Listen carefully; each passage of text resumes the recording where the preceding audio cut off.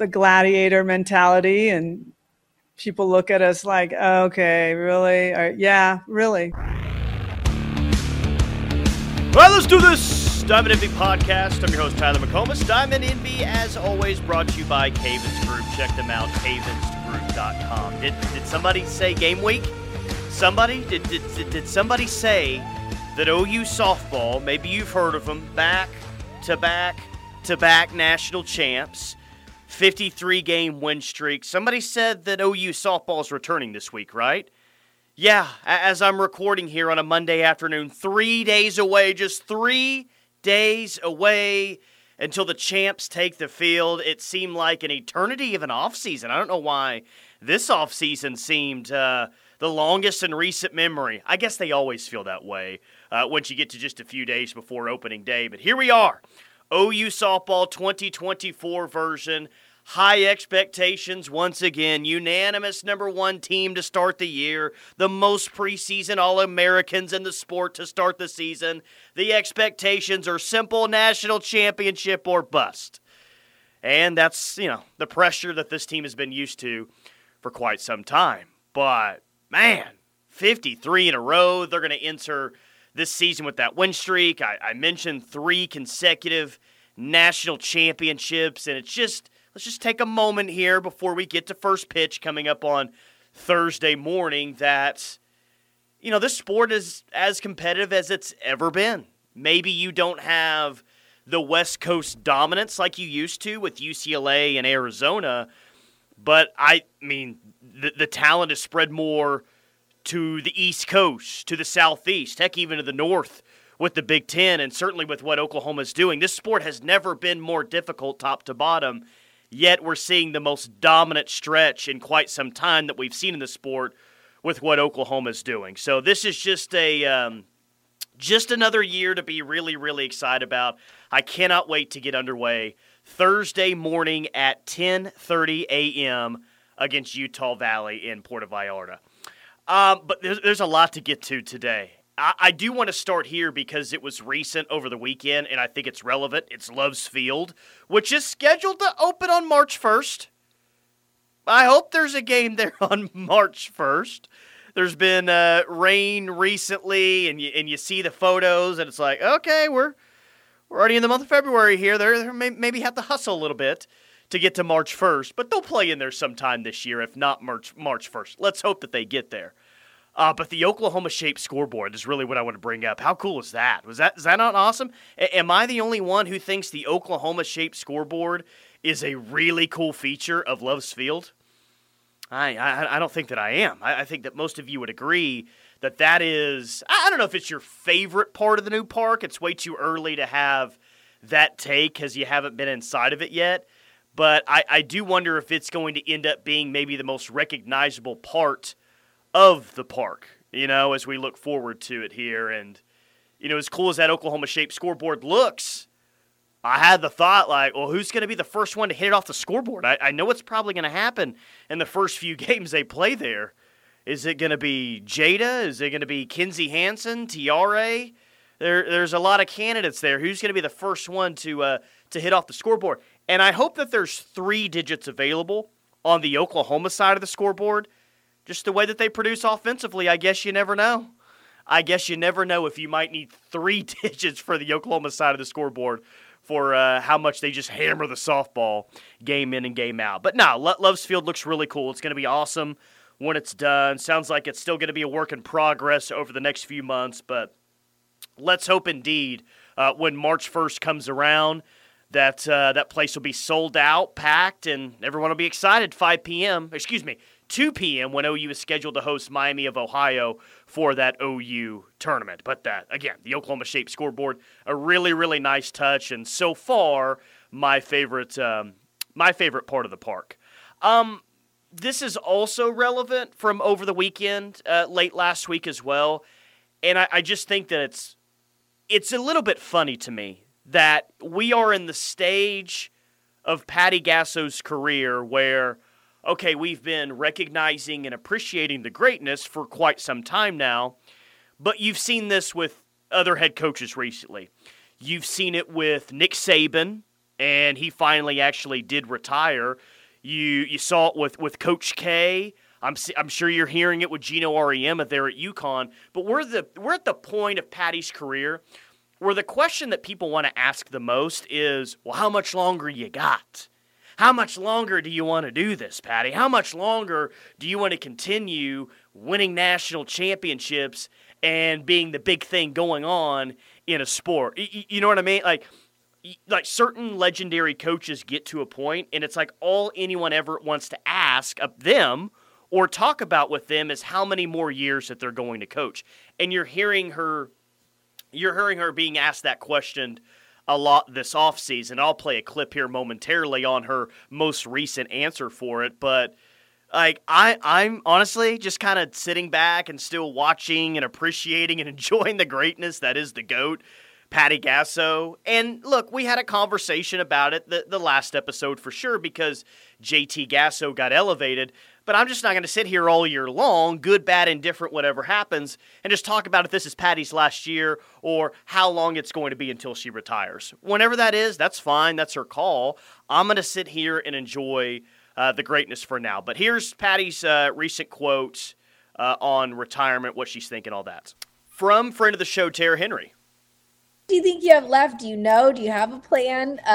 When do you think you'll know? Do you think there's going to be something that clicks or thought about it? Yes, kind of. But I do know if you think about it too much, then it affects your job. So I don't, because I really do love what I'm doing, and I love who I'm doing it with, and I'm doing it with, great coaches and former athletes and my son. And so it's just been wonderful. And I feel like I'm a smarter coach, and I feel like I've got good energy, and I feel like I'm in tune with what's going on. I think I'm the best version of the coach that I've ever been now because I've learned a lot. And look, I'll just repeat what I said last episode. I don't think this is her last year. I don't have any inside information to that. I haven't talked to people that say, hey, there's a chance this might be her last year. This is all on a hunch. And my hunch is that Patty Gasso likes a challenge. Patty really likes a challenge, and the SEC will be a challenge. I'm sure Patty is as excited as I am about Love's Field, but Patty's way more excited about Love's Field. So my guess would be, is she at OU in 10 years? No, probably not. But is she going to be at OU throughout the first couple of years in the SEC in Love's Field? Yeah, that's my guess. If I had to guess, that would be my guess, is that she wants to see the challenge of the SEC, the new ballpark, this new era of OU softball, because that's kind of what it feels like, honestly. It's not as big of a deal in softball as it is football in terms of the SEC move, but you're changing conferences, and this is essentially a forever move. So if you want to say that this is a new chapter of OU softball with a new stadium and a new conference underway, I mean, it's the closest thing that you've had in quite some time to being called a new era of the sport. And I think in the new era of this program that Patty wants to guide it at least a few years. So again, do I think she's here in 10 years? No. But whenever that is, whenever that decision is, I could be totally wrong. It's at the end of this year. Maybe I'm wrong that she's not here in 10 years. I'm going to sit back, enjoy the ride, and just trust that it's going to be fun from here on out, because I think it's going to, and I definitely, absolutely think that that's going to be the case this year. But come on, it's game week, so let's talk about the games, right? And we'll have another episode coming out later this week. But I do just want to take a peek on what's going on in Mexico. Flow Softball will have all these games. I'm sure that you're aware. But Utah Valley will be the season opener on Thursday morning at 10:30 a.m. You've got Duke on Thursday afternoon right after at 1 p.m. That's a top 10 Duke team. And then a top 10 Washington team coming up on Friday night at 8:30. That's probably the highlight of the weekend. Duke's really good. Washington still has more of that name presence, though Duke has really made strides as a program over the past 5 years. And then you'll close out the weekend in Mexico on Saturday afternoon, 1 p.m. against Long Beach State. So, look, you play Utah Valley first game jitters are a thing. We'll see how this team comes out of the gate. The highlight, not only this weekend, but honestly, Like, the highlight of the entire non-conference schedule, as you look at it, are probably the second and third games of this weekend, or of this week. Top 10 Duke team, top 10 Washington team, that's probably the two highest teams that you're going to play this offseason. I would say that there's a really, really good chance those are the two highest-ranked teams you play in the non-conference, and two of the highest-ranked teams that you're going to play all year long. We know about Washington, the pedigree of that program. We know about Duke recently. Those are two teams that you could absolutely see again in Oklahoma City at the end of the year. Really good program. So you've got that 53-game win streak record in the sport coming into the season, and it's going to be tested right away. Thursday afternoon at 1 p.m., that's a big game. And then, of course, Friday night at 8:30 against Washington, a pair of really big softball games right out of the chute for OU, and I think that's great. I think that's great for the sport. I like when other sports, the first weekend, it's like, hey, the games are here. Bam, here's some big-time games. And that's what's going on with OU. Now, it's not going to be broadcasted everywhere on ESPN. Like you, I wish it was. Heck, I wish it was the ABC national broadcast. But I do like that you're seeing these teams across the country come right into the season in a big tournament against some big teams, and that's what you got with OU and Duke and OU and Washington, 2 of the 4 games coming up this weekend. In terms of what I'm looking for and what things that I'm most interested in, shortstop, right? Who starts at short the first game, and does that, whoever that is, do they start multiple games or all the games throughout the weekend? Like Patty has said, and we trust what Patty says, that it's going to be multiple players who play that spot. I'm going to guess that that's probably going to be the case. You see at least 2 starters throughout the week at shortstop. Could be wrong about that. Maybe something's happened here recently throughout practices leading up to the opening game, and they say, okay, we've identified our shortstop for now. We're going to try this for now and see how it works. But I'm still going to guess, like she said just a couple of weeks ago, that you're probably going to see multiple starters at that position. So just shortstop, who starts the first game there, what the whole week looks like, and if that gives us a better indication of what their best option is at that position as we move forward into the season.